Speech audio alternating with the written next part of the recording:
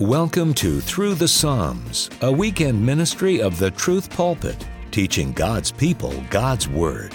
Over time, we'll study all 150 Psalms with Pastor Don Green from Truth Community Church in Cincinnati, Ohio. We're so glad you're with us. Let's open to the Psalms right now as we join our teacher in the Truth Pulpit. We come to Psalm 143 this evening as we have rounded third and are coming toward home in our exposition of the Psalms. And I'd like to read it to begin this evening, Psalm 143, a psalm of David. David prays as follows: "Hear my prayer, O Lord. Give ear to my supplications. Answer me in your faithfulness, in your righteousness. And do not enter into judgment with your servant, for in your sight no man living is righteous. For the enemy has persecuted my soul. He has crushed my life to the ground. He has made me dwell in dark places like those who have long been dead. Therefore my spirit is overwhelmed within me. My heart is appalled within me. I remember the days of old. I meditate on all your doings. I muse on the work of your hands. I stretch out my hands to you. My soul longs for you as a parched land. Selah. Answer me quickly, O Lord. My spirit fails. Do not hide your face from me, or I will become like those who go down to the pit.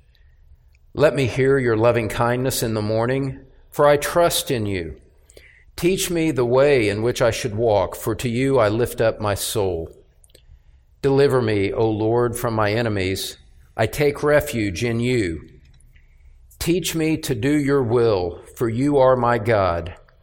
Let your good spirit lead me on level ground. For the sake of your name, O Lord, revive me. In your righteousness, bring my soul out of trouble, and in your loving kindness, cut off my enemies, and destroy all those who afflict my soul, for I am your servant." When Nathaniel opened our study this evening, he quoted from Isaiah 66, verses 1 and 2, and it fit perfectly with Psalm 143, even though we did not coordinate that. At the end of verse 2 of Isaiah 66, the Lord God says, "To this one I will look, to him who is humble and contrite of spirit, and who trembles at my word." Well, Psalm 143 is a psalm in accordance with the spirit of those words from the prophet, which came a few centuries after David wrote this. You could say in Psalm 143 that David's overarching prayer is, "Hear my humble prayer." That's the title of tonight's message, "Hear my humble prayer." We're going to divide this psalm into two sections. First of all, David's problem, and that's in verses 1 through 6. And then in verses 7 through 12, we'll see David's plea, his problem and his plea. And one of the characteristic or distinctive features of this psalm that we're going to see as we go through it is that David speaks in triplets. He uses a triplet format to be able to make his emphasis, and we'll see this as we go along. And as we start this first point here this evening, David's problem, you see that triplet emphasis right from the very beginning. When he says here in verse 1, "Hear my prayer, O Yahweh. Give ear to my supplications. Answer me in your faithfulness and in your righteousness." And notice right at the start, the repetition of the theme, not the exact terms, but the repetition of the themes that David makes as he opens up. Hear my prayer. Give ear to my supplications. Answer me in your faithfulness. And those many expressions emphasize his need for relief. David, once again, we find, is praying urgently. This is not a rote prayer that he's giving here. This is not a memorized prayer recited without feeling and emphasis like some of us learned in our past religious backgrounds, where you could just say, kind of sing-song your way through the same words and never have your heart engaged. David's heart is deeply engaged in what he is praying here in this psalm, and it's shown by the repeated emphasis that he gives. He says it repeatedly: hear me, answer me, give ear to me, because it's urgent to him, and he wants God to respond to him. Now notice, as we look at verse 1, and this is very significant for the totality of the psalm, as we see so often in the Psalms, his appeal, the grounds of his appeal for God to respond to him, is found in the character of God, the attributes of God, the perfections of God. So that he says there at the end of verse 1, answer me in your faithfulness, in your righteousness. He's appealing to the nature of God as the reason upon which God should respond to him. And the word righteousness here is referring to far more than some kind of sense of moral purity or certainly more than any kind of external morality. It's more focused, it's more specific than that. David here is appealing to the faithfulness and righteousness of God in this sense. He's appealing to God's goodness that leads him to defend his people in their times of distress. One of the aspects, one of the glories of the attributes of God is that he is faithful to his people. He is, as the name Yahweh indicates, he is a faithful, covenant-keeping, promise-keeping God to his people. And when he brings us into covenant with himself, when he causes us to be born again and adopts us into his family, he has undertaken the responsibility to provide for us and to care for us in the midst of our afflictions here on earth. And so we have the privilege, we have the prerogative. Indeed, going even further, we have the responsibility to go to God and humbly express our need and our dependence upon him in our times of affliction. And I'd like to turn your attention to Matthew 6 again. I never get tired of going to this passage, but going to Matthew 6 yet again, and just looking at the broad spirit of this prayer that the Lord taught his disciples to use as a model for their own praying. He says in Matthew 6 verse 9, pray then in this way: Our Father who is in heaven, hallowed be your name.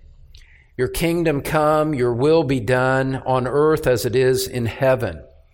Now, in keeping with the dependence theme that I was alluding to just a moment ago, notice what he goes on to say in verse 11.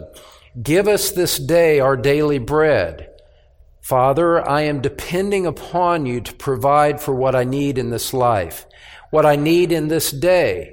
I consciously submit myself to you, your will be done on earth as it is in heaven, and I consciously express my dependence upon you. Give us this day our daily bread. But it's more than just a physical dependence that he is expressing. It is a spiritual dependence as well. When he says, forgive us our debts, as we also have forgiven our debtors, and do not lead us into temptation, but deliver us from evil. And so the Lord himself taught us to enter into the presence of God with this spirit of dependence, with this spirit of asking and receiving, as you see in Matthew chapter 7 as he goes on and expands it. And beloved, that is completely at odds with, it completely contradicts the self-sufficient, boastful spirit of our age. It's completely contrary to the idea that I'm a self-made man and in self-reliance. That is contrary to the spirit of Christianity. It contradicts the false idea that some people think they could find in the Bible if they look hard enough. God helps those who help themselves. God helps those who come to Him humbly and dependently and express their need and ask for mercy and ask Him for grace in their time of need. And so David opens on that theme of humility and of trusting in the character of God. And it's just a good opportunity for us to just step back and just take a quick temperature check of our attitude in prayer. Are we coming with that sense of conscious dependence, of a patient trust in God to be the God that He has sworn Himself to be and to do for us? Look over at Hebrews chapter 6 in that connection as well. Hebrews chapter 6.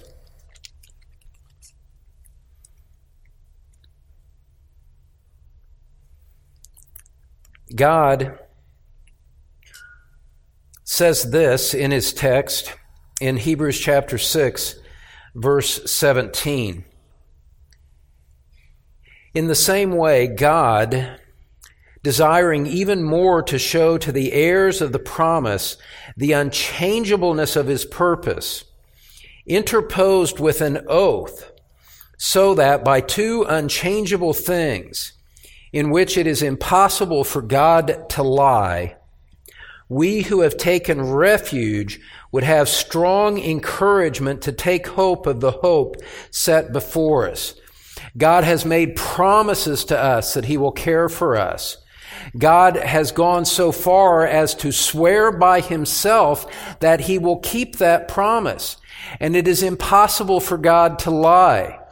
And so the God who has committed Himself to take care of us has sworn that He will uphold His promise.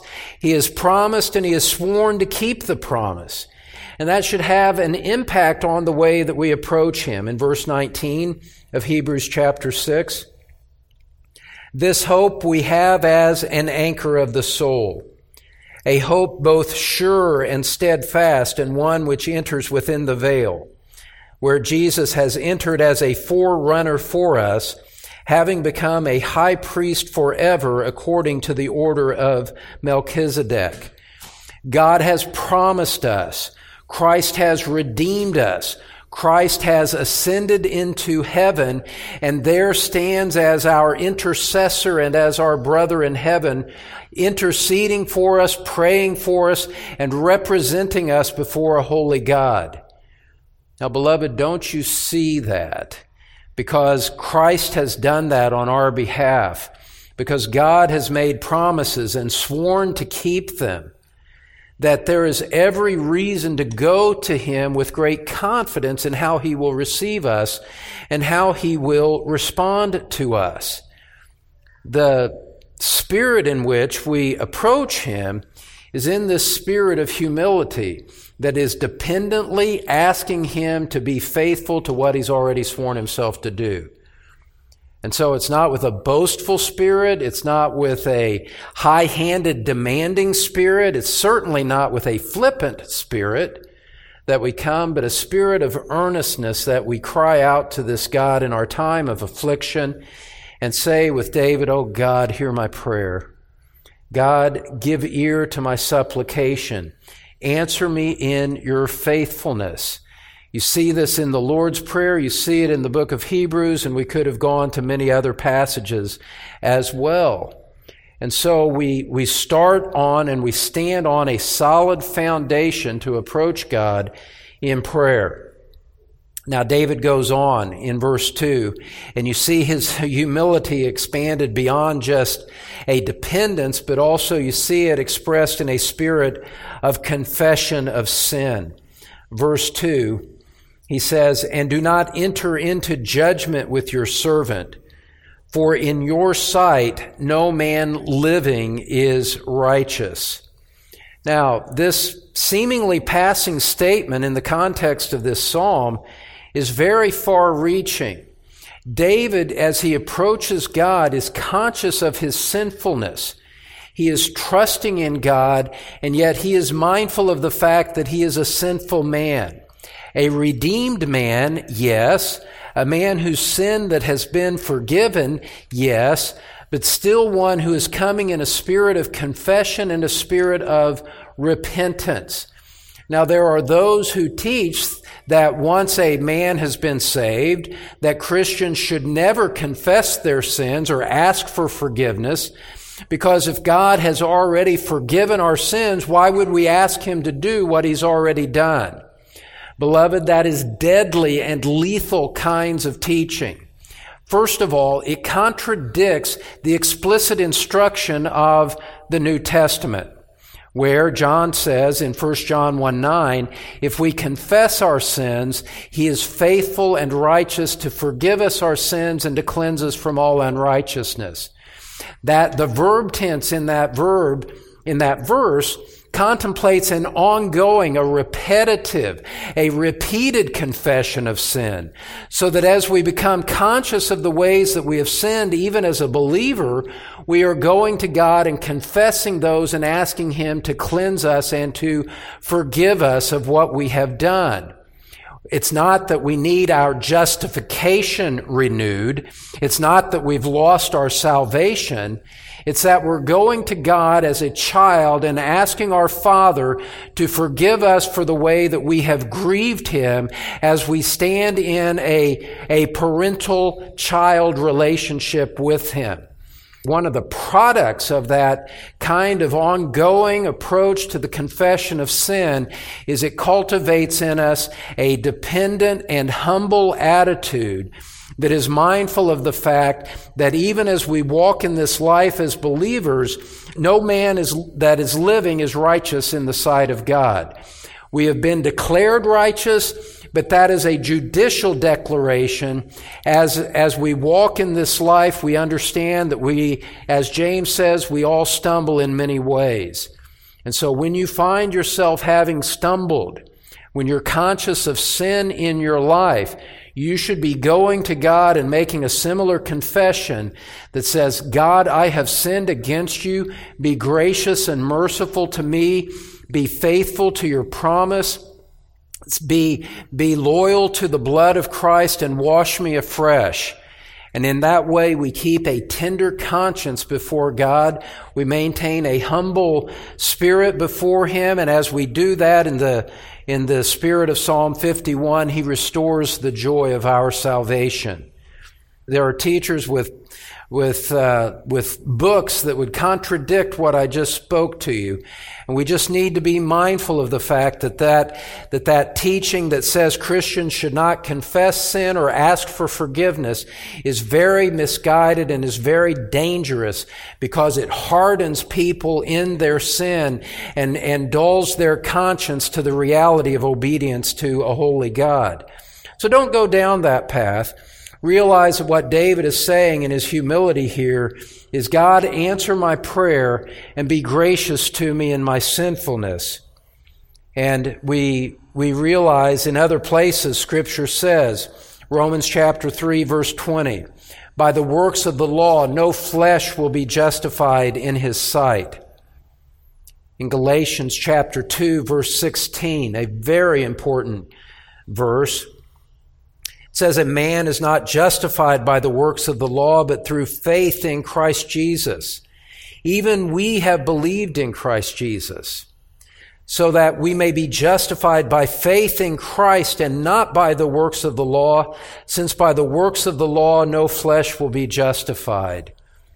I trust that those of you that have been at our church for any length of time have it well ingrained in your soul and in your understanding that you approach God on the basis of His mercy to you in Christ, not on the basis of any good that you have done.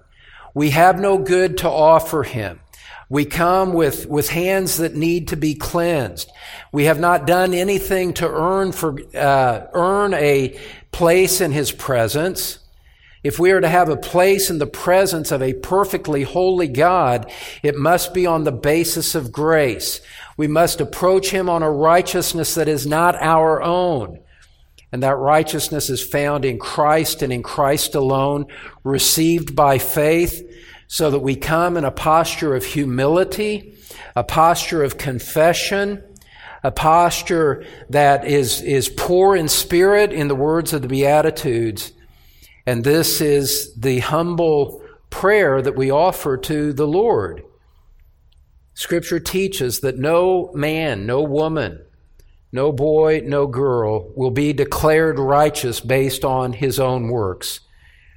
Elsewhere in Isaiah, we read that all of us have become like one who is unclean, and all our righteous deeds are like a filthy garment.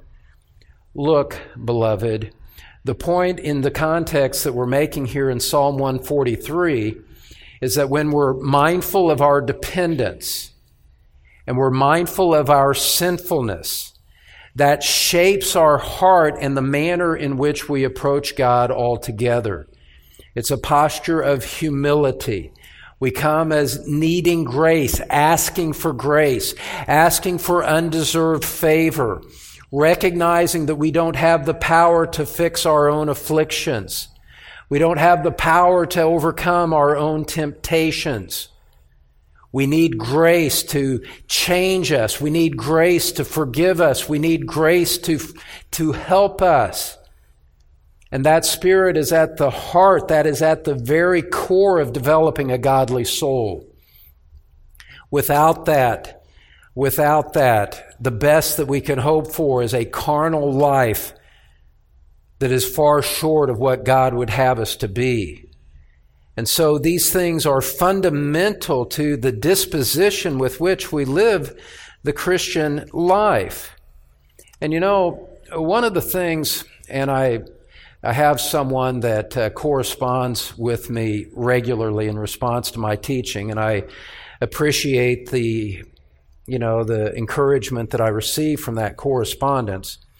But one of the things that this person says is, as she refers to the cold-hearted way, the lifeless way that her former pastor used to preach and handle the Word of God, and it's just an academic matter, is what she describes. Well, what I want you to see as an earnest believer in Christ is that these things are not just intellectual to us. We grasp them with our minds, but there's an earnestness, there's a spirituality that the Spirit of God instills into our heart, that these things are not just out there external to us. These things shape everything that we think vertically about God and the way that we view ourselves. And we appreciate God. We're grateful to Him. We're thankful to Him. We need Him. And we're glad, and we freely confess these things in His presence. And we confess them freely to one another. Now, I remember someone else decades ago that I knew from the church that Nancy and I met in. And we were talking one evening, and she was just describing difficulties in her family, concerns over her adult children and all of that. And I was struck so deeply that I'm remembering it in the moment 35 years later of the utter humility with which she was speaking. She was freely confessing her inability to change the ones that she loved. She was freely expressing her dependence on God and her need for Him and her desire to pray and to ask God to pour out His blessing and to strengthen and help her because she wasn't able to do it on her own. She gladly spoke that way. She effortlessly spoke that way. Why? It certainly wasn't to impress the young new believer that she was talking with. It had nothing to do with that. It was a condition of her heart. She had learned from Scripture, and she had learned in the course of lots of praying that through the Word and through the kind of praying that we're talking about here, the Lord had conditioned her heart that this was the natural overflow of her existence. To put it in terms that I've used recently in the past, she knew what it was like to ask God for wisdom, to ask God for help, to ask God to sanctify her. God, make me more like Christ. Shape me, God, into what you would have me to be, because I know I'm not naturally like that. God, bring forth the fruit of the Spirit in my heart and in my life, because I see how far short I fall of those 9 fruit that are listed in Galatians 5:22-23. You learn these things practically, experientially. They become life-changing as you enter into the spirit of the Psalms and as you practice these things consistently in your private prayer closet through the course of time. And, this is what we see here in Psalm 143, so that we learn from the Word and we learn on our knees that we are not righteous, that we are not self-sufficient, that we need grace, that we need mercy, that we need God to be patient with us. We need Him to be good to us. And this becomes more than just what you do in a devotional time and then you move on with your life for the rest of the day. This becomes the whole spirit in the way in which you walk through life. If we walk in the light as He Himself is in the light, the blood of Jesus cleanses us from all sin. That's the idea that we're dealing with here. And so what we see here in this Psalm 143, is we see an appeal to grace. This is one asking for favor that he's conscious that he does not deserve, rather than someone coming in and demanding merit in the presence of a holy God. That is the spirit of all true prayer, as we've seen from Matthew, from Hebrews, from 1 John, from Isaiah and other places that we've looked at. This is the biblical spirit of prayer. And so we take a moment to just kind of step back and let that sink in. Kind of reflect. Is something like that developing in your prayer life? Is that something that you find yourself growing in? At least aspiring after? God, I want to be like that. I'm tired of being the boastful person that I was that reflects the carnality before I came to Christ. Lord, I'm tired of the spiritual indifference and the coldness that it doesn't matter to me whether I'm growing in grace or not. Lord, I'm tired of living in bitterness. I'm tired of living in the past. I'm tired of living with a complaining spirit toward you. I'm tired of my spirit of laziness. Tired of my spirit of accepting sin and making excuses for it and blaming it on someone else. You see, beloved, what we're talking about here goes to the very heart and core of your existence. Goes to the very heart and core of the way that you respond to life, the way that you respond to sin, the way that you respond to others. And so the one who shifts blame, it's not my fault, it was somebody else that caused that situation to happen. That's contrary to the humility that we're talking about. Beloved, it's not that hard to just say, you know what, Lord, I'm responsible for my own actions. I'm responsible for my own attitudes. And Lord, I see that I have violated. Maybe others were participating. Maybe others lured me into it. But Lord, you know what? In the end, I made the decision to walk that path. So have mercy on me. I'm done with blaming others. I'm done with defending self. I'm done with my pride. Look over at Luke 18.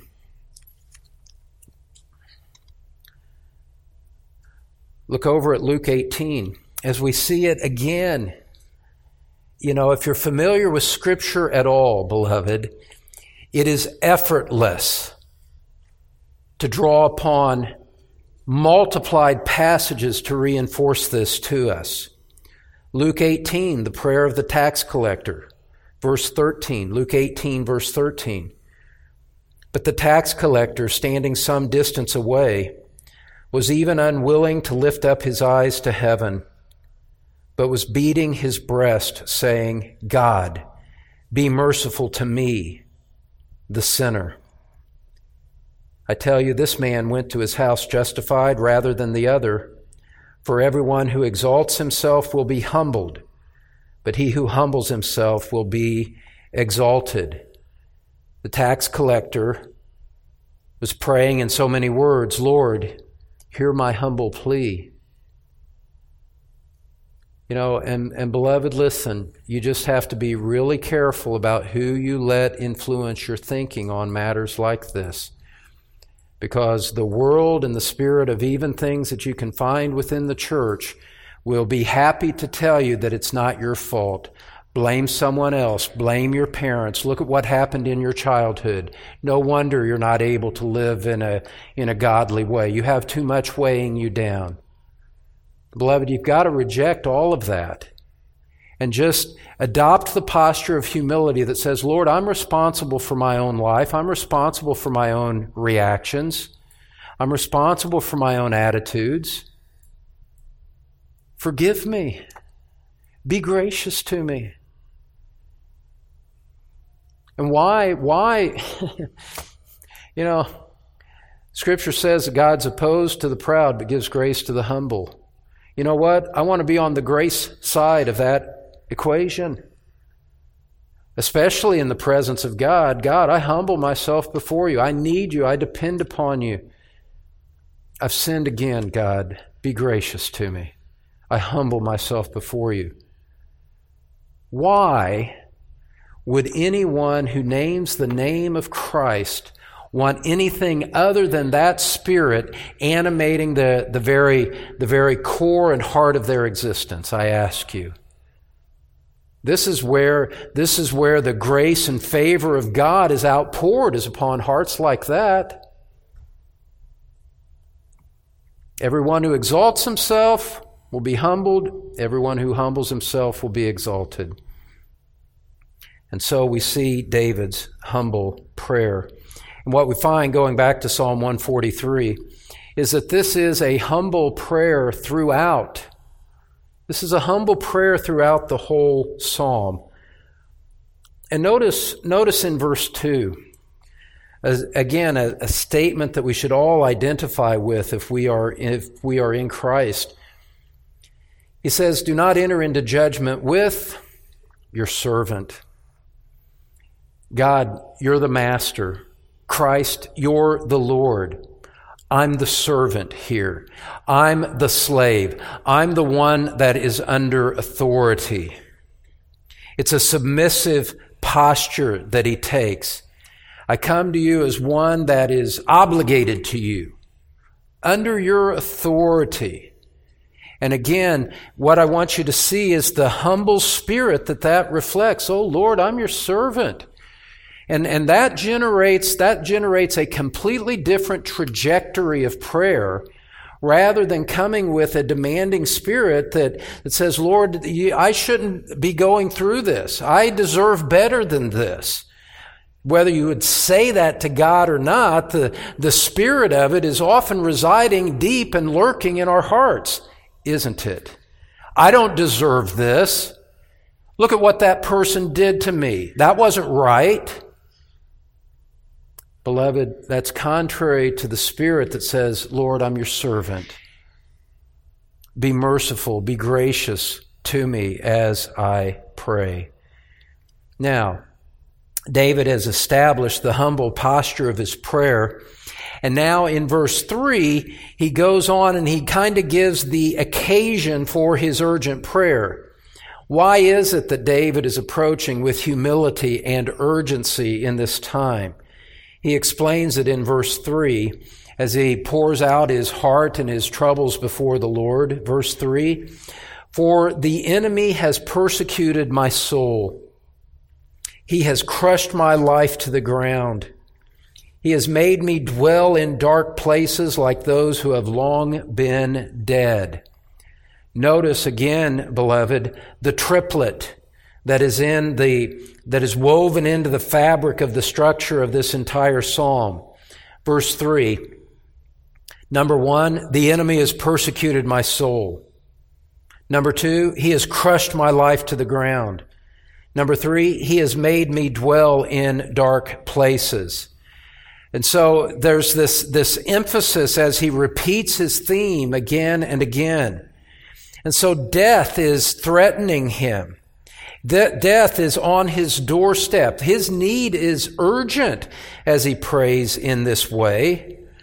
And beloved, this gives us encouragement in the midst of our own affliction and the urgency that sometimes presses down on us.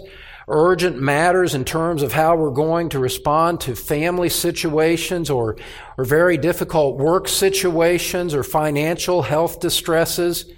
And it's unclear what we're going to do tomorrow. Well, what we see in this psalm is David taking the time, getting alone, either standing with uplifted hands or perhaps crying out on his knees. The physical posture is secondary. But crying out, God, I have an urgent need and I don't know what to do. I can't rescue myself here. My soul is under persecution. My life is being crushed and I am in a dark place. No wonder then he says, God, hear my prayer, give ear to my supplications, answer me in your faithfulness.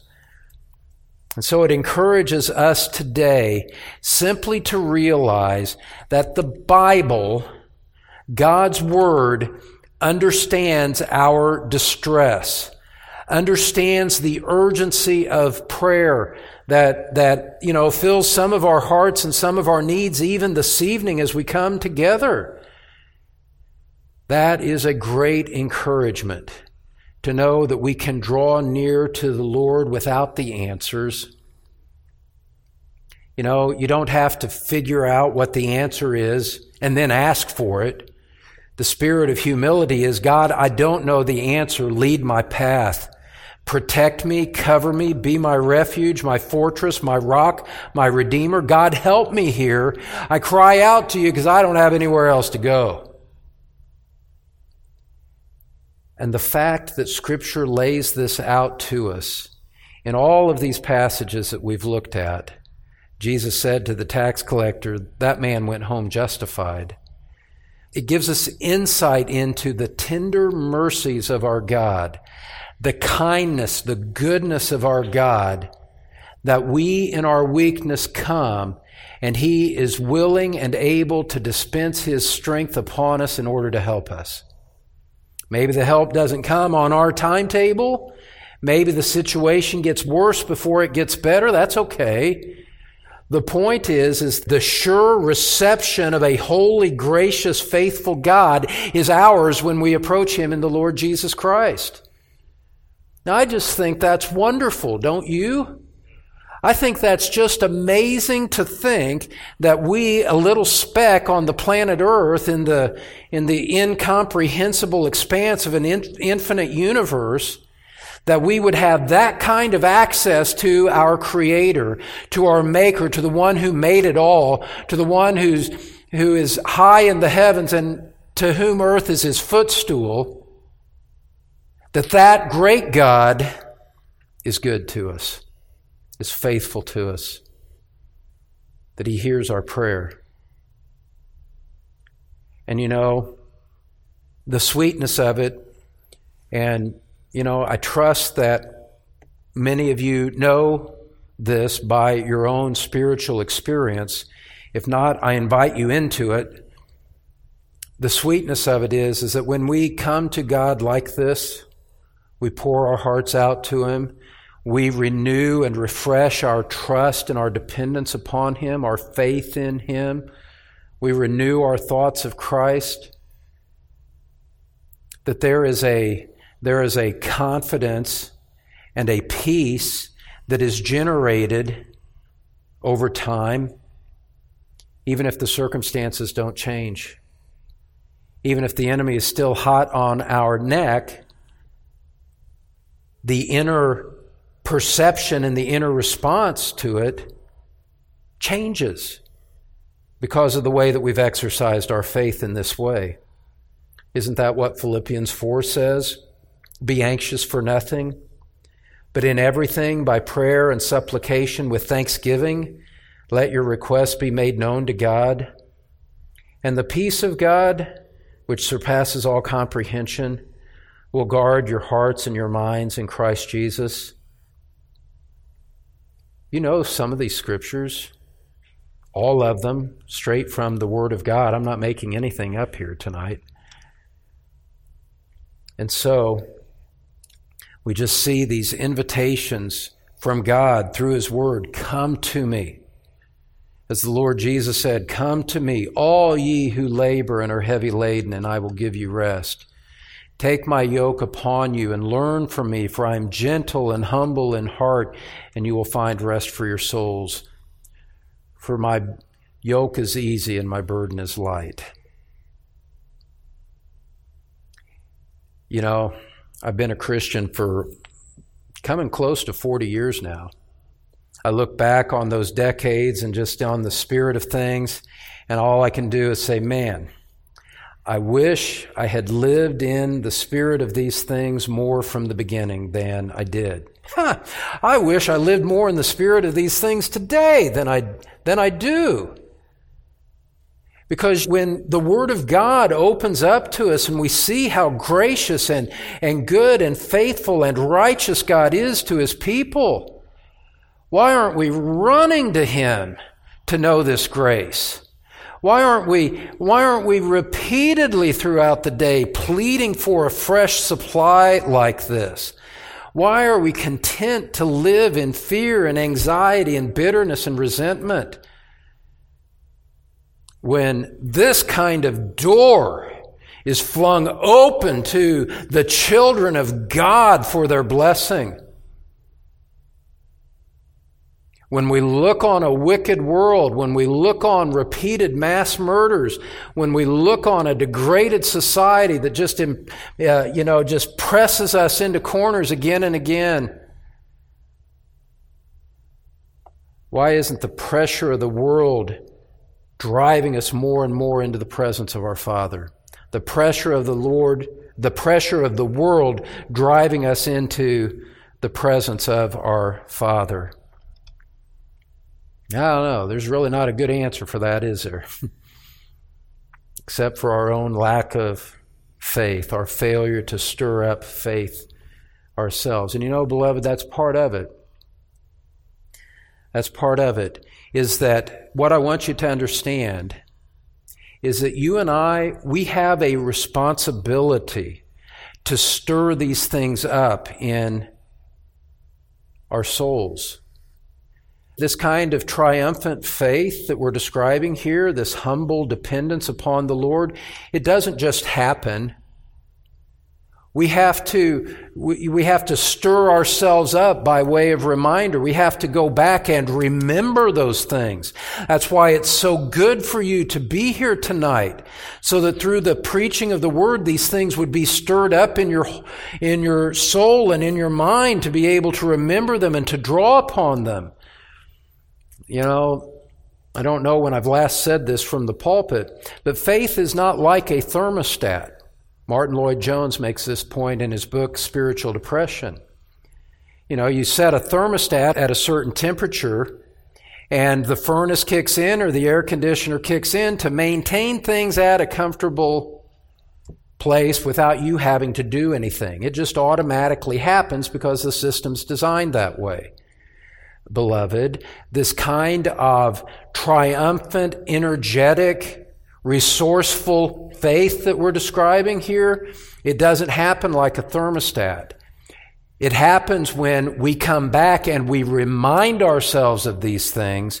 We come back to His Word and stir our hearts up in response to His Word, and then we express these things before the Lord and say, yes, Lord, I do trust You. You have a responsibility to stir up faith in your own soul. Now, as we do these things, the Spirit is quick to energize it, to give fruit from it. But it's not enough, and I had to learn this the hard way, it's not enough to sit on the sidelines and just wait on the bench for something to happen in the game. No, you have to get onto the field of faith. You have to engage it. You have to be engaged in the activity that it requires in order for these results to take place. Thus, you see David urgently praying, God help me, God give ear, God answer me. God, you're faithful, God, you're righteous. He's stirring up his own heart even as he's appealing to God. If, beloved, your faith has been weak, if you are chronically despairing and discouraging and have been over time, I would venture to say, let me put it this way, let me encourage you to take a look at your life and see if you haven't failed in this way, to stir these things up actively before you feel like it, actively before the change has come.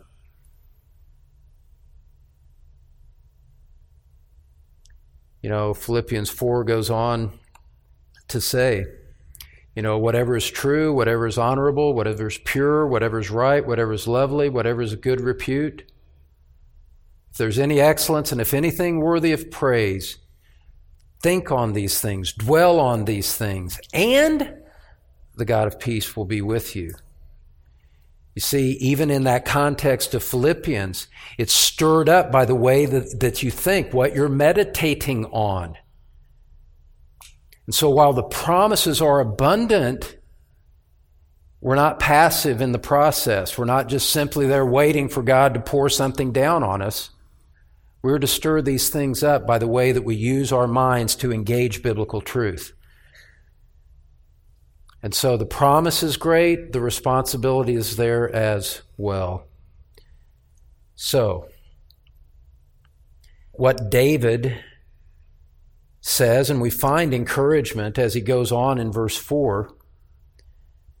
He says in verse 4, therefore my spirit is overwhelmed within me. My heart is appalled within me. In a sense, that's the starting point of his praying. His troubles extend beyond the external enemies that are persecuting him. He comes, and as he comes, his spirit is weak. He's lost strength for the battle. And yet he turns by faith to his God who alone can help him. And so in that heavy state, what does he do? His heart is heavy. Beloved, you're here tonight with a heavy heart. That's okay. The question is what you do with it in response. How do you respond to that heavy heart? What do you do spiritually? How do you respond by faith to that? This David instructs us in verse 5 as he states his problem. Verse 5, what does he do? He says, I remember the days of old. I meditate on all your doings. I muse on the work of your hands. Another triplet. I remember the days of old. I meditate on all your doings. I muse on the works of your hand. Beloved, he steps outside of himself. He sets his enemies and his problems behind, and he engages his mind with the things of God. He goes back and reviews salvation history. If we were to do it, we could go back to the Old Testament and remember how God delivered Israel. We could go back and remember how he brought his people back from exile. Even more immediately and urgently, as Christians, we remember our Lord Christ came down, incarnated, lives a perfect life, goes to the cross, cries out, Father, forgive them, for they don't know what they're doing.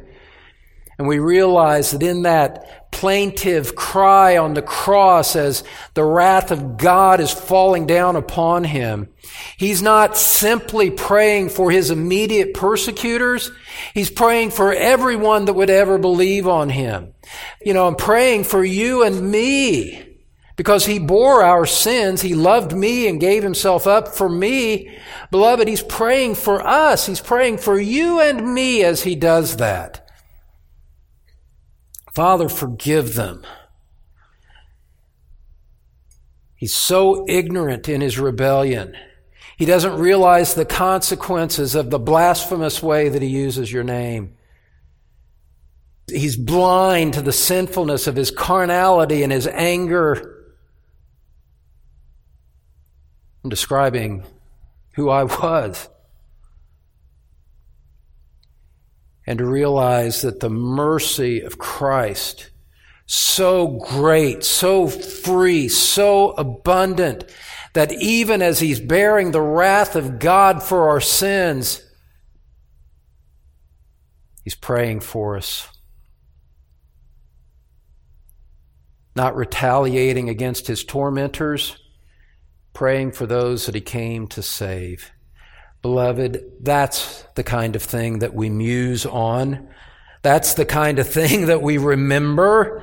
That's what we meditate on. We meditate on the doings of Christ and what he's done for us. We meditate on the fact that the Spirit dwells within us, that the Spirit is keeping us so that he who began a good work in you will perfect it until the day of Christ Jesus. We remember that he's coming again after he prepares a place for us in heaven. We realize that we're going to see him face to face and be like him, for we will see him as he is, 1 John 3:2. Every tear wiped away, every sin washed and cleansed. One day around the throne, casting our crowns at his feet.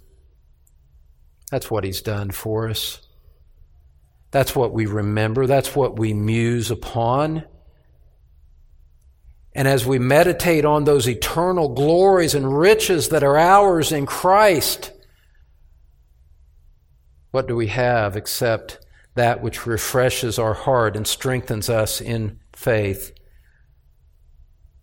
As we recall what Christ has done for us, it changes our perspective on the present. And so David here, as he's remembering the days of old, musing on all of God's doings, he's not simply reciting history for history's sake, certainly. It's not just for the sake of comfort, but it's reminding him of the contrast.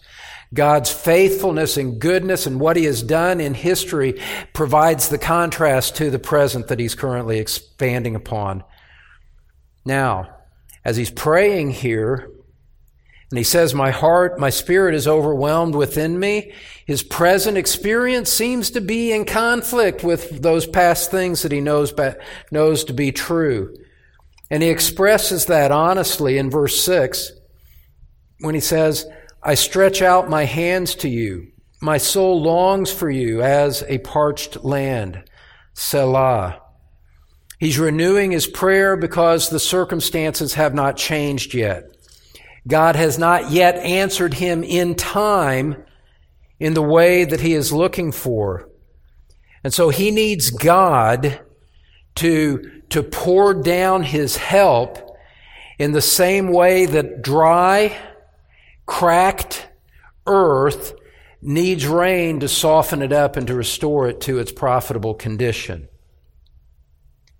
And so the Selah calls us to consider the concept of thirsting for God. David's heart is heavy as he prays, but he hasn't given up. His heart is burdened, but he's remembering the faithfulness and the righteousness of God. He's remembering who God is, what he's done in the past, and the roots of his faith are stretching for the moist soil where it can find the refreshment and nourishment that it needs. And yet, as we end this first section, as he stated his problem, He has prayed without an answer. The answer has not arrived yet. So what does that teach us? What does that tell us?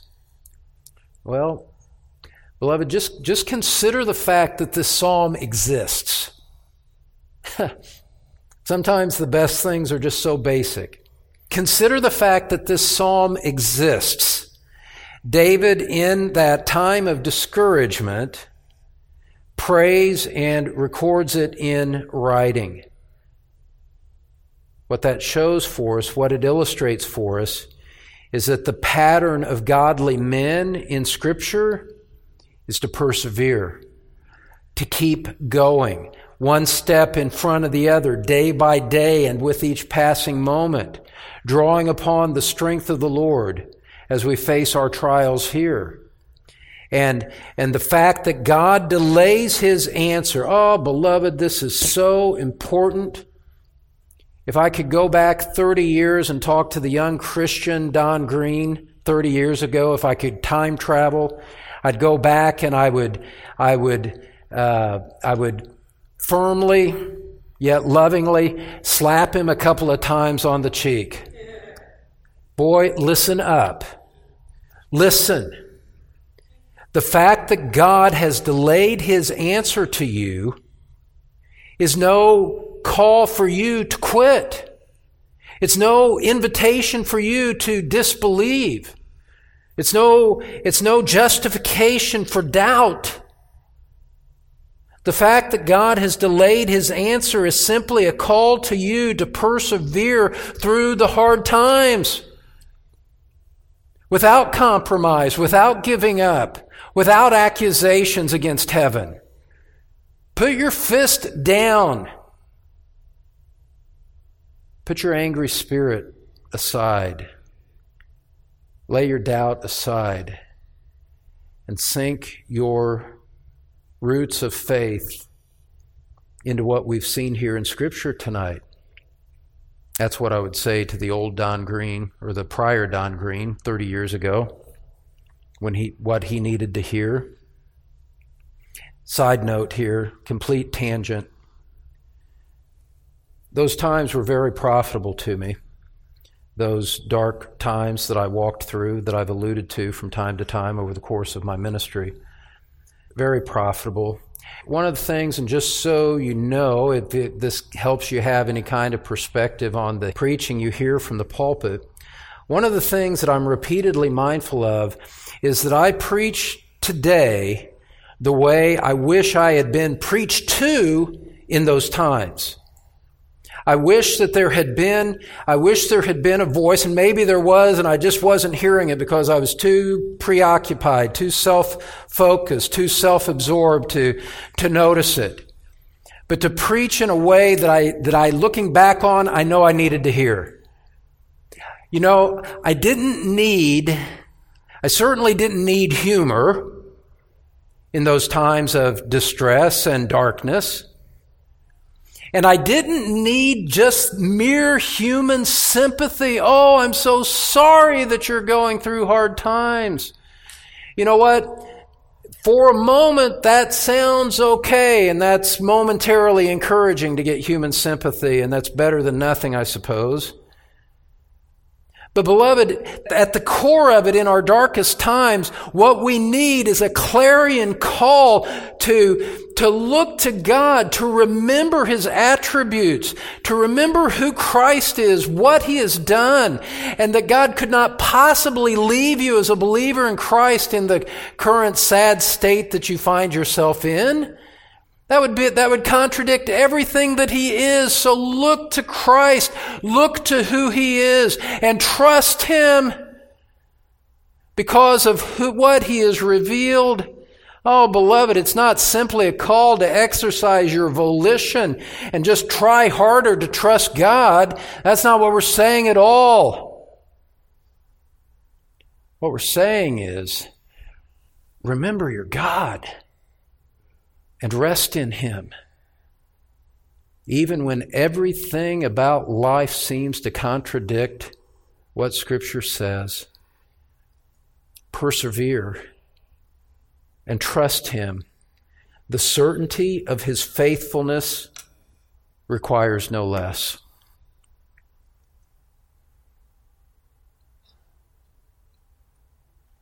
And so if there are times where it seems like I'm particularly outspoken when speaking to a bruised heart, that's why.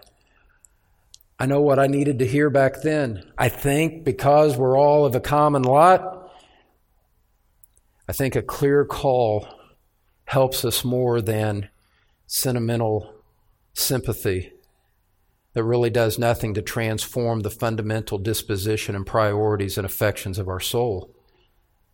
I can sympathize with you, and I do, but beloved, my sympathy can't be the ground of the strength of your soul. You have to look beyond that. You have to look vertically, and you have to know God and know Scripture in order for that to take root and to help you. That's why I preach like I do. I know what I needed 30 years ago and didn't get. So much for that tangent, I guess. Well, let's go to point number 2. Thankfully, this isn't an 8-point message. Second point and final point tonight, David's plea. We've seen David's problem. We've seen David's plea. We've laid a foundation to be able to go through this rather quickly. This second section begins where the first section began. Verse 7, he says, "Answer me quickly, O Lord, my spirit fails." Verse 1, he said, "Answer me." Verse 7, he's come full circle. He's come back. He says, "Answer me. Quickly, O Lord, my spirit fails. Do not hide your face from me, or I will become like those who go down to the pit." The pressure is still intense. He says, "My spirit fails." That harkens back to verse 4. You can see the repetition in the psalm. Verse 4, he says, "My spirit is overwhelmed within me." And so he's working through this. And that's one of the things that I think is very helpful to realize. This isn't a one-time climactic moment and then you never experience the struggle anymore. This is a persistent, repetitive effort that we make as we battle against a great spiritual foe in our hearts. Great battles are never won in a day. Great athletic conquests are not won in the first 3 minutes of the contest. No, there is a persistent perseverance, a commitment to excellence, a commitment to victory. And sometimes, in athletics and in life, there are setbacks. And even spiritually, we 3 steps forward and then it seems like 2 or 4 steps back, right? You know what that's like. And so we just go back and keep persevering in the principles. And so that's what you see with David. "Answer me," verse 1. Verse 7, "Answer me." And verse 8, it seems like maybe he's praying in the middle of the night as he prays in verse 8, "Let me hear your loving kindness in the morning, for I trust in you." He doesn't want to be like those who go down to the pit. His need is life-threatening. And so he prays in the morning, appealing to God's loyal love. So it seems like he's praying at night, maybe just before dawn. And the spirit that he's expressing here is the hope, the anticipation, the request that God's answer will meet him at the start of the day. God, let the day start with a manifestation of your answer to me. So he stresses God's loyal love as the ground for help. And he gives another triple emphasis in verse 8 to express his faith. He says, "Let me hear your loving kindness in the morning, for I trust in you. Teach me the way in which I should walk, for I lift up my soul." Verse 9, "Deliver me, O Lord, from my enemies. I take refuge in you." You see his faith being expressed even in the midst of the tension that he feels. God, I trust in you. God, I lift up my soul to you. God, I take refuge in you. And sometimes the faith is being expressed while the snapping turtle of doubt and conflict is snapping right at the heels. And yet the cry for faith goes up. He's humbly acknowledging that he cannot save himself.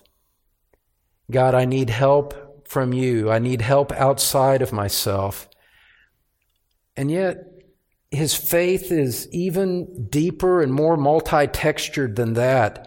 His humility, remember, this is a humble plea. His humility is seen in his teachable, obedient spirit. This is not a petulant child stamping his feet because he's not getting what he wants. This is David coming and expressing submissive, obedient faith. Look at it there in verse 8. He says in verse 8, teach me the way in which I should walk. Verse 10, teach me to do your will. He's coming and asking God to instruct him, and in advance pledging his obedience. God, show me the way and I will walk in it. This is nothing less than one who has said that he is willing to obey. It's a posture of humility. It's a posture of a servant. This isn't simply crying out for help. This is crying out for help, saying, help me, I want to obey you. I trust you. Help me to obey. I love this psalm. An element of his trust is his willing to conform his life to the Word of God. Beloved, that's the only path of safety, is obedience to the Word of God. And so he asks God to lead him in that path. Lead him on the level ground. The path of obedience to God is level ground. There is no cause for stumbling in light of the wisdom and the authority of God's Word. And so he says there in verse 10, I love the submission of this. This is such a rich psalm. First time I've ever taught it tonight. Won't be the last, God helping me, because this is really rich. Verse 10, he says, let your good spirit lead me on level ground. He wants the Holy Spirit, watch this, he wants the Holy Spirit to open his mind, to enlighten him for greater understanding, and also for the Holy Spirit to incline his will toward obedience. And beloved, here's the core of this psalm. Here's the great challenge of this psalm to you and me as we're walking through difficulties in this life. Beloved, look at where this psalm is coming out. He opens up with a preoccupation with his trouble, trusting in the Lord, appealing to his attributes. But as you come and you work through his problem and then his plea, you see David coming in like this. His preoccupation with his trouble has given way to a desire for obedience. God, I want to obey. I submit myself to the instruction of your Holy Spirit. I yield myself to the influence of your Spirit on my heart so that I could walk in obedience to your law. Beloved, when people spend their lives blaming other people for their problems and the sins that they've committed, they never come to this blessed point of submission. It's so important to just say, Lord, I want to obey you. I humble myself before you. Now have your way with me. Have thine own way, Lord. Have thine own way. You are the potter. I am the clay. You see, beloved, biblical trust is always accompanied by a submissive spirit. God, I yield to you. God, I want to follow you. God, as if I was side by side with my Lord in Gethsemane, not my will, but what? Thine be done. Your will be done as in heaven, so also upon earth. And so as we close in verses 11 and 12, verses 11 and 12, for the sake of your name, O Lord, revive me. In your righteousness, bring my soul out of trouble, and in your loving kindness, cut off my enemies and destroy all those who afflict my soul. For I am your servant. You see the repetition again, verse 12, I am your servant. Look over at verse 2. Your servant. I'm your servant. I'm your servant. God, I belong to you and you belong to me. Therefore, help me. I trust in you. And you see a final triplet here as well. What a wonderful psalm. I mean, the Spirit of God working through the pen of David really gave us something precious here. Look at it here, verse 11. Your name, O Lord, your righteousness, your loving kindness. In the midst of his trouble, going from verse 1 to verse 12 and working through the process that we've seen where this has led him in the final outcome, what is his closing emphasis in this prayer while he is still under the pressure of his affliction? What is it that is occupying his mind as the climax of this psalm? Beloved, it's nothing less than the glory and the character of God. The pressure of his affliction has led him to a posture of obedience, has led him to a preoccupation with the glory of God. He appeals to God's own reputation as the grounds to revive him and help him. This kind of true prayer seeks the glory of God, not the ease of man. God, don't give me the easiest, fastest way out. God, help me so that I'm not running away. God, do that which would glorify your name. I rest in you. I trust in you. I'm confident in you. Help me in this time. And he closes with that, as I pointed out already, but I want to emphasize it again. Look at that closing line. For I am your servant. That submissive posture that, as it were, yields his neck, as it were, to the Lord. Take my hands, take my feet, take my eyes, take my ear, take all of me, take my heart, take my body, take my soul, take my spirit, take my mind, and use it all for your purposes, Lord. Glorify your name in all the earth. And beloved, that is extended to us in Christ. It is further set forth for us in the New Testament. David prayed to God before the incarnation of Christ. We pray to him after it. And Scripture makes a point of that. In the incarnation of Christ, how does he receive our prayers now? I don't even know if this is a great way to say it, but it's let's put it this way, with an added dimension of sympathy. Our Lord hears us now. Following his incarnation, he knows what life on earth is like. And so Hebrews says to us, the writer of Hebrews in chapter 4, verse 15, we do not have a high priest who cannot sympathize with our weaknesses, but one who has been tempted in all things as we are, yet without sin. Therefore, in light of the incarnation of Christ and his sympathy for us, beloved, for us here tonight, therefore, in light of Psalm 143 and everything we've seen from God's Word tonight from a dozen books or more, therefore, let us draw near with confidence to the throne of grace so that we may receive mercy and find grace to help in time of need. Let's pray together.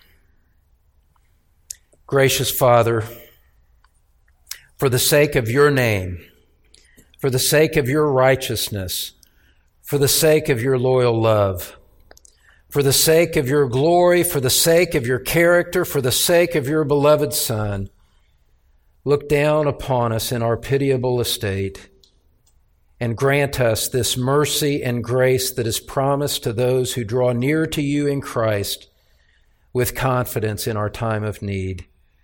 Father, help these dear brothers, these dear sisters, some facing most pressing issues to face tonight or even tomorrow. Father, it's so immediate, and this is so directly applicable to the condition of life as we find ourselves tonight. Oh God, grant grace to each one to persevere. Grant showers of mercy to help in this time of need, that we might all grow in grace and expand our capacity to give glory to your most wonderful name. For the sake of Jesus Christ our Lord, we pray. Amen. Well, friend, thank you for joining us on Through the Psalms. If you would like to follow my weekly messages from Truth Community Church, go to truthcommunitychurch.org and look for the link titled Pulpit Podcast. Again, that's truthcommunitychurch.org. God bless you.